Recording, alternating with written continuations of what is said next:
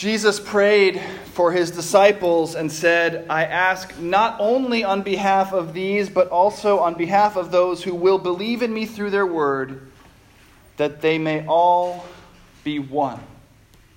Please pray with me. Dear God in heaven, we ask you, as we do week by week, to be here with us in this place this morning, and we trust that you have kept your promise and are here. May my words be your words, and all of our thoughts, your thoughts. We ask all of this in Jesus' name. Amen. Please sit.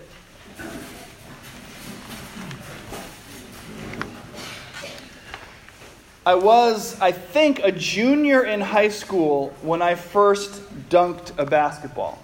It was actually sort of happened by accident. We were doing layup lines in practice on my high school team, and I started just sort of trying to see how close I could get to the rim before laying it in. And then one time the rim was sort of just right there, and I grabbed it, my first ever dunk. And after that, of course, I was addicted. It's all I wanted to do over and over and over again. There was a time even, a few years later when I was in college, when I could do cool dunks, like reverses and alley-oops, and actually dunk in games.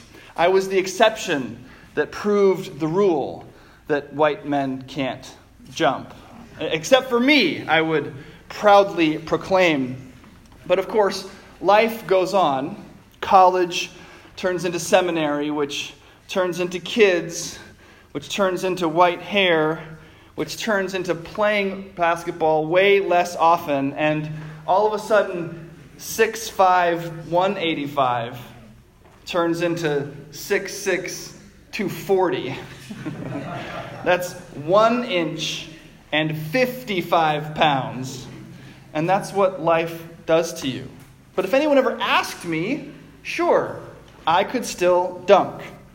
And I actually could. Of course, the circumstances had to be just right by that point, right? I had to be wearing just the right shoes and shorts, and the floor had to be nice and springy, but I was still able to tell myself, and most importantly, tell other people in my life, that I could still dunk. I was someone who could dunk. But then I got to an age when it became better just not to test it, right? The last time I had tried, I could dunk, so why risk it? Then, after a while, even later, it became something that I would purposely not try because I was worried about what might happen if I did. I wanted to be able to still tell people that I could dunk, and so as long as I didn't try and fail, history showed that I could dunk. No one had any proof otherwise. The circumstances at this point were just never right. You know, I always had the wrong shoes on, or I was in jeans, or my knee was a little sore, or something. You know how it goes. There's always something that's just not quite right about the situation. There was always something stopping me. But as far as anyone knew, I could dunk. Then, last week, I was playing basketball with Patrick and some of his friends after school. Now, he's in third grade. It's a pretty great ego stroke, actually. In order to make it anything like fair, all the kids had to play on the same team against me. And if I might be so bold, I was able to still do anything I wanted against them. I was crushing these elementary school kids. But then, it all came crashing down in an instant because one of the kids asked me if I could dunk. And it only took a moment's sober reflection before I realized that I had to say no. There was no getting around it. I'm 41 years old. Remember, 1 inch and 55 pounds. And all of a sudden, this carefully constructed edifice was being torn down just moments before I had been destroying these kids, easily able to differentiate myself from them. I could dunk, and they couldn't. But just like that, it was over. I no longer, after years, had this very important way of differentiating myself from them. these third graders and I were one. In John chapter 17, Jesus prays and asks the Lord to make his disciples and anyone who would come to believe because of their ministry one. He says, Lord, make them one. And to our ears, especially in today's climate, this sounds a little bit like a candidate for president, right? Begging Congress to set aside their differences and work across the aisle. Make them one. And this is something that everybody wants, right? Who's against oneness? And the question, though, that we ask ourselves every election and every week and every day actually is, how do we actually do this? How might we actually become one? How could we accomplish it? Because the way that most people, myself included of course, the way most people work toward oneness is to go around and try to convince people to come around to their way of thinking, right? Let's all be one, my way.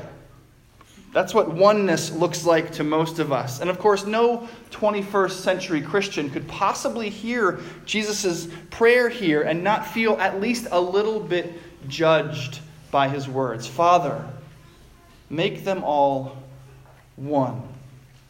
Just think of all the myriad ways that we, Christians, are not one. Roman Catholics, Presbyterians, Lutherans, Disciples of Christ, Episcopalians, non-denominational evangelicals, United Methodists, Southern Baptists. And that's to say nothing of our own ACNA church, which in a very real way, not that long ago, said, we don't want to be one with you, and started something new. We are anything but one. Now, oneness is so hard to achieve because it's so easy to look across that proverbial aisle or across the street or across town and look at those other people and see how different they are from us. They read the Bible that way. We read it this way. They like that kind of music. We like this kind. They like that kind of food. We like this kind. They raise their kids that way. We raise our kids this way. They use that kind of language. We use this kind. They raise their kids that way. I already said that. They vote that way. We vote this way.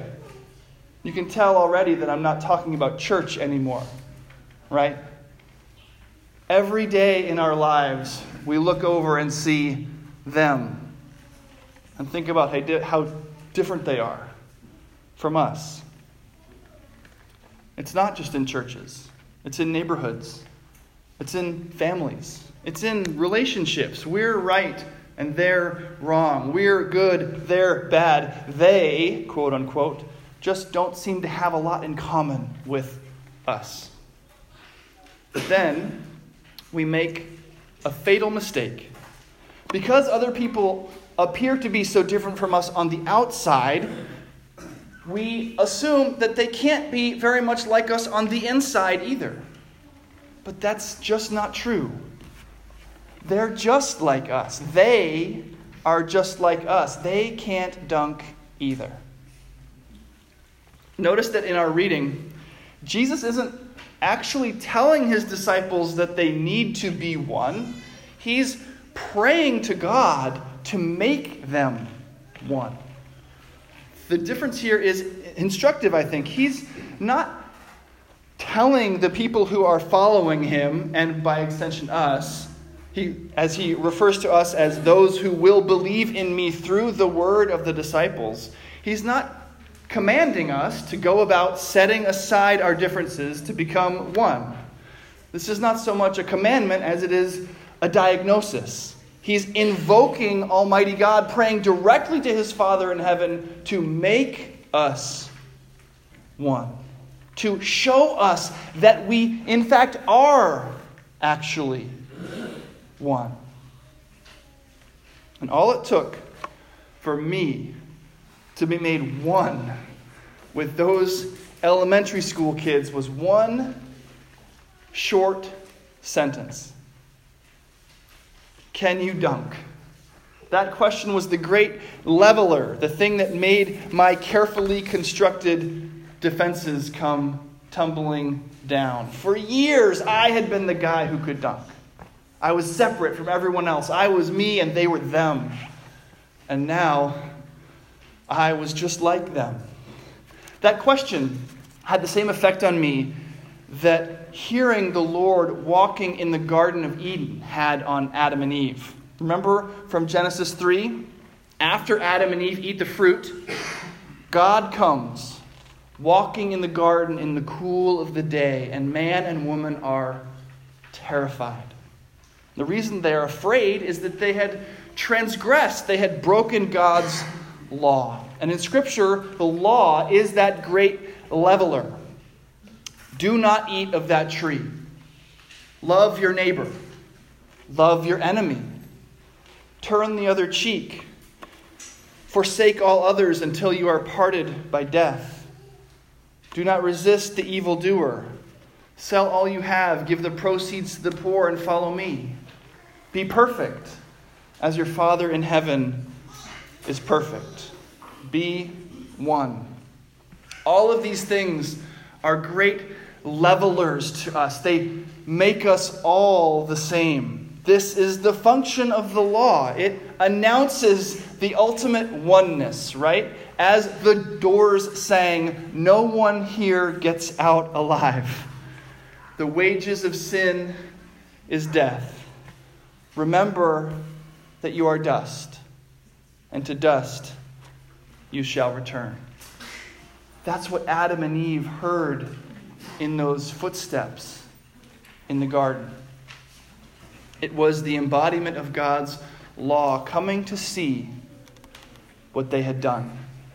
And so, of course, they ran and hid. This is just like the jailer in our reading from Acts. He has his jail come crumbling down. And, of course, his first thought is to kill himself because he knows he's transgressed. He's made a grave mistake. He's supposed to keep these people in prison and they're going to get out.